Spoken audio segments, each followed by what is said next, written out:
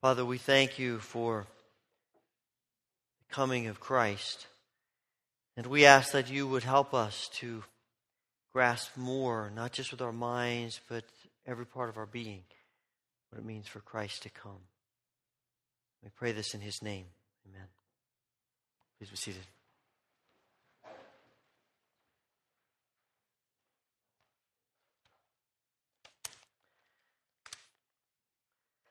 As we concluded the New Testament reading and said thanks be to God, I couldn't help but I think I heard John shout louder than anyone, thanks be to God for the completion of that translation that he was right in the middle of, he and Sylvia doing that and those who helped them, and what great joy to hear it read after all the years of praying for them and their work and support, and it's exciting to hear that, and thanks be to God.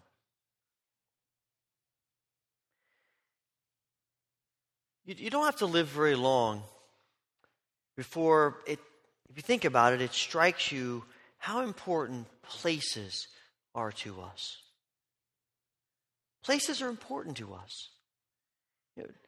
We make treks and journeys. We stand in long lines. We spend a fair amount of money because places are important to us. Sometimes places are important because of their beauty and the awe that they inspire in us. The Taj Mahal, the Great Wall, Palace at Versailles. Sometimes places are important because of what they represent. Buckingham Palace, the White House, the Lincoln Memorial, Boston Harbor, Tiananmen Square. Sometimes places are important because they remind us of something very personal. That house where we spent so much of our childhood. School you attended. That field or stadium where you competed. That recital hall where you sang or played. That factory where you got your first job and that first real paycheck. That hospital where your children were born. Or maybe that highway where your children were born if they came a little earlier than you anticipated. Or that place where you stood and spoke probably the two most profound English words of relationship. I do. Places are important to us. And sometimes people want to tell us, and sometimes we feel it ourselves, that all this importance we place on places is futile and kind of silly. I mean, it's just a building, it's just a house, just a playground. I mean, things that are eventually going to be torn down or paved over or changed in some form. And it seems like an awful lot of fuss for something so temporary. But it's not. It's because places speak to us and stir our memories, inspire our thoughts, and challenge our thinking that we spend so much time and money and energy going back to them and remembering them and engaging with them again. Places are important to us. And I am discovering that not only are places important to us, they're important to God.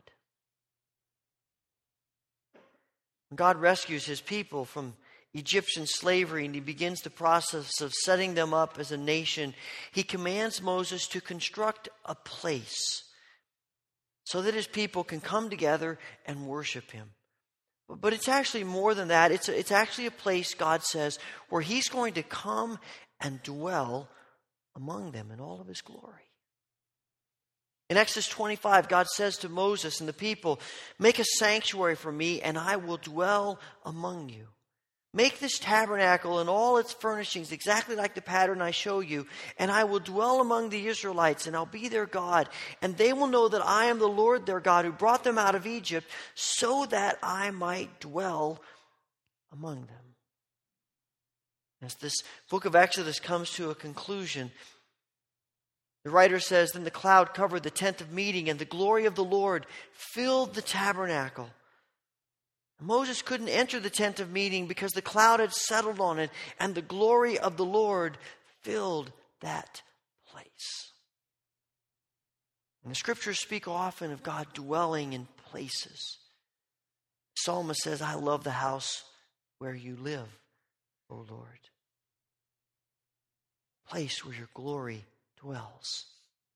Praise be to the Lord from Zion, to him who dwells in Jerusalem.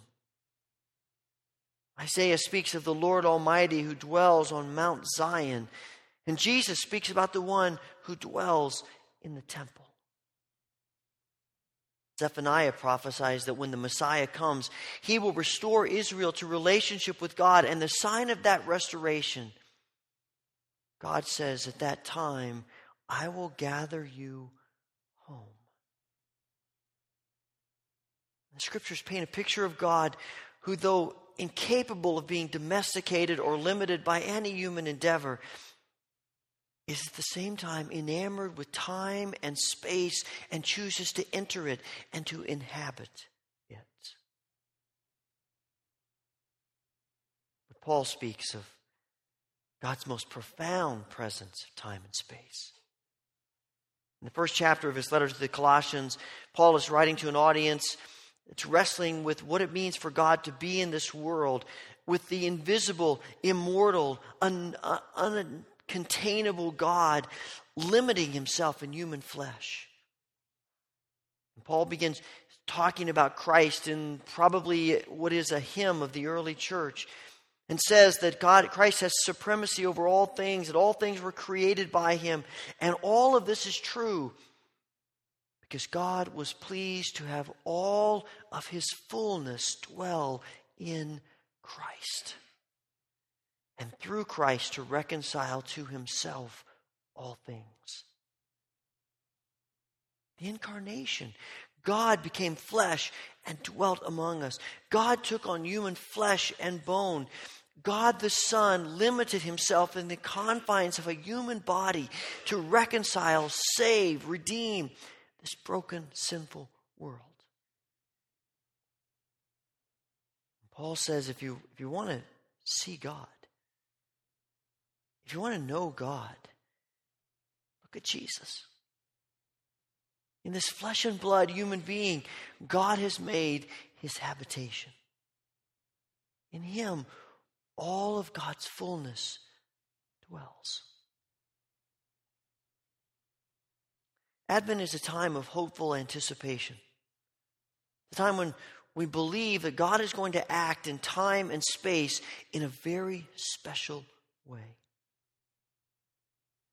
And our buildings and our other human structures are signs of hope that God will continue to dwell and continue to inhabit the places that his people set aside for him, and that these places will help prepare us for what he wants to do in us and for us. Today we celebrate the blessing of this building in which we gather for worship. 75 years of people coming to this building and worshiping God together. When you stop and think about it, it's just a building. It's just bricks and mortar and stone. It's just wood and nails, just plaster. It's just a building, something made by human hands. It's just a building. And I know that there are precautions because we so easily fall into the temptation, we're so easily enamored with places of worship that we can begin to worship the places where God dwells instead of the God who dwells in those places. Israelites struggled with that. Christians through centuries have struggled with that. We continue to struggle with that. Nevertheless, God says, I come and I dwell in these places. I suspect that our struggle with the physicality of our experience with God is rooted in the mindset that is so often perpetrated in the church, that if you're really spiritual, you don't care much about physical things. If you're really a spiritual person, then the physical things are fine, but they're all a means to an end. There's not really any value to them. But that's not a sign of spirituality. It's actually a sign of our deep-seated connectedness to the heresies of dualism and Gnosticism. These similar heresies have at least one thing in common: a deep-seated mistrust of creation and matter and things and bodies. They believe that the stuff of the world is tainted, or at best irrelevant, to our spiritual journey. But the historic church has denied these heresies as just that, heresies. And with these denials, the heart of their theology. We believe that things created by God, things created by human beings, are good, not evil. We believe the Spirit is good, but we believe also that matter is good. Now, is matter flawed and corrupted? Certainly. But God made all things good, and therefore even the flawed created things are good. God certainly seems to feel that way about them. Because God has decided that the most profound way to reach us and to communicate His love to us is through His work in creation. These things that provide handles for us to know God and to approach God, not the least of which is Christ. So C.S. Lewis once said, "There's no good trying to be more spiritual than God." God never meant for human beings to be purely spiritual creatures. That's why He creates material things like bread and wine to put the new life of Christ into us. And we may think that that's rather crude and unspiritual, but God doesn't think that. God likes matter. He invented it. I look at this building and I am so grateful for the gift of matter. I'm grateful for the architecture, for the thoughtfulness of its design. I'm grateful for the wood. I'm grateful for the windows. I realize that 75 years ago, our nation was in the throes of severe depression. And every time I think of that, I am continually amazed at how much the people of this congregation were willing to sacrifice in order to build this structure, for them to worship and for us to worship. Now, not everybody was in agreement about how this building was to be constructed. There were some vocal opponents that thought that the windows and even the size of the building was extravagant and perhaps even unholy. And they believed that if the money was going to be spent on something, it ought to be spent on something more important, like evangelism and missions. I'm grateful that the congregation decided to build what they did and the way they built it. And it's not because they or we are opposed to evangelism and missions, but so that it would inspire us in worship. Now, can you worship in a building that's not like this? Of course you can. You can be as inspired to worship God in a place that has 4 poles and a thatched roof over the top of it. But I'm grateful that as they debated what to build, they had faith to step out and build something like this. And I don't think it's lessened our commitment to evangelism and missions. Hopefully, as we're inspired in worship, it sends us forth to be even more concerned about the people of our world. The God who inhabits time and space and promises to dwell in these places with His people does so because we are needy and burdened and aching, and we need his touch on our lives. You see glimpses of this many times in the Old Testament. We see the full revelation of this in the coming of Christ, as Paul writes about Christ, in whom the fullness of God dwells. And Christ comes, and it changes everything about our understanding of God, not because God has changed, but because our perspective about God is new. It's like spending all of your life sitting in the passenger seat of the car and riding everywhere you go in the passenger seat, and then one day getting your license and now driving, being behind the wheel. It's the same road, same car, same weather conditions, same stop signs, but it's not the same. A whole new perspective on what it means to drive. So Jesus tells his followers, I've come to reveal to you the Father. And I've come to reveal to you the Father who wants to give you abundant life, and who comes to seek and to save the lost, and to preach good news, and to proclaim freedom, and to release the oppressed, and to tell us about the Lord's favor. It's this new perspective that John describes in the prologue of his gospel, when he writes, no one has ever seen God, but God, the one and only, who's at the Father's side, has made him known. He is present with us. Emmanuel. And it's one of the most mind-boggling truths that you and I will ever encounter or ponder, that the immortal, invisible God, who is too great to be contained in anything created, inhabits time and space in human flesh in order to save us from our sins and to give us life, to make us holy like himself, and to draw us into intimacy with him. The God who inhabits time and space does this so that we may be known by him and so that we may know him. And why does God do all of this? Because he loves us. Because he wants a relationship with us. Because he likes us. And we are his beloved children. And he is willing to do anything so that we can understand and accept this truth. And this God who inhabits our places tells us that in the coming of Christ, it's not just about us. It's about the whole world. It's for all people in all places at all times. The prophet Zechariah declares, shout and be glad, O daughter of Zion, for I'm coming and I will live among you. Many nations will be joined with the Lord in that day, and many nations will become my people. And I will live among you, and you will know that the Lord Almighty has sent me to you, to the whole world.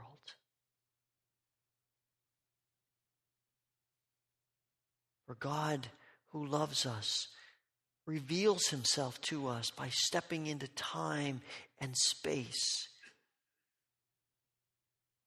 And there is no other religion in the world that understands God like that.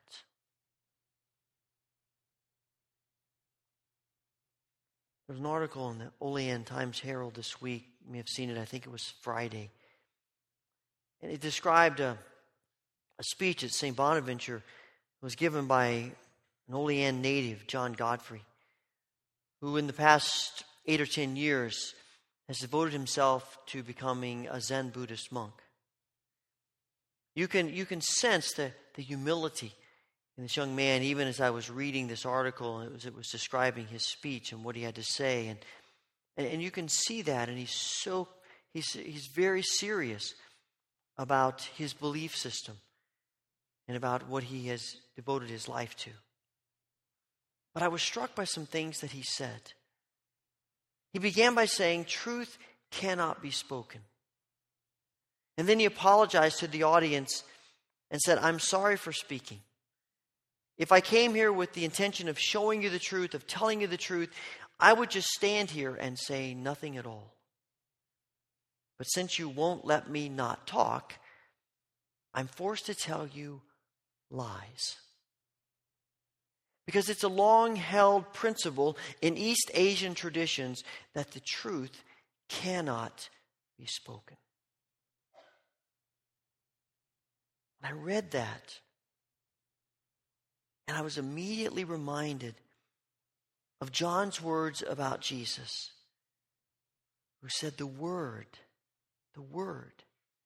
became flesh and dwelt among us.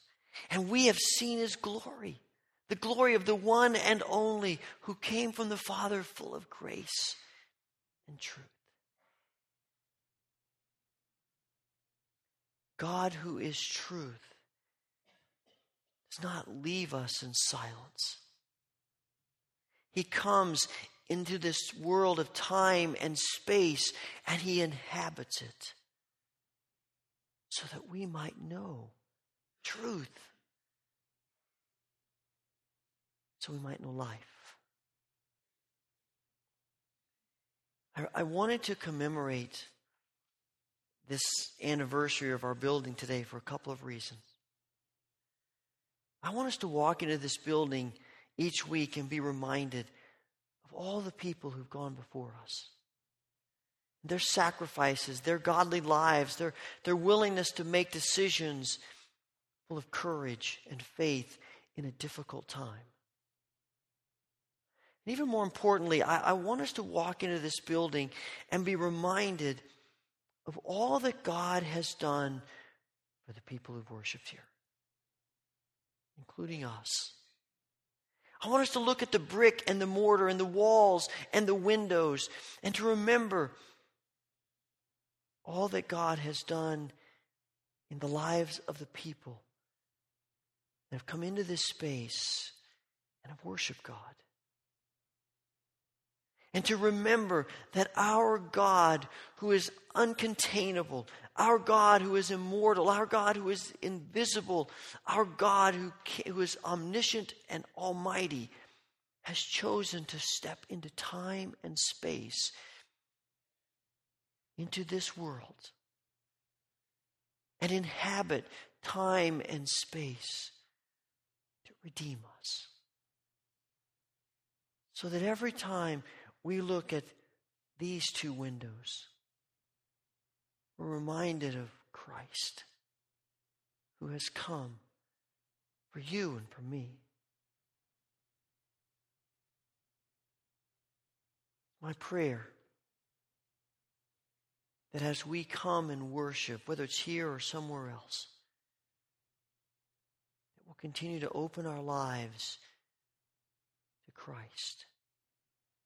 Because the God who steps into time and space, in places and in his Son, wants to inhabit our lives too. Heavenly Father,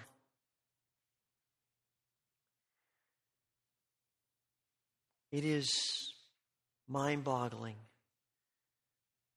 to consider that you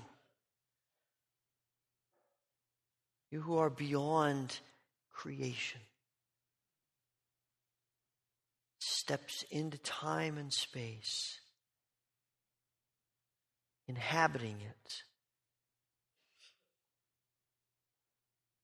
so that your children would know you.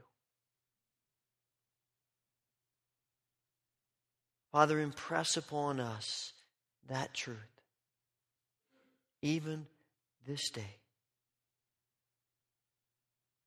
Amen.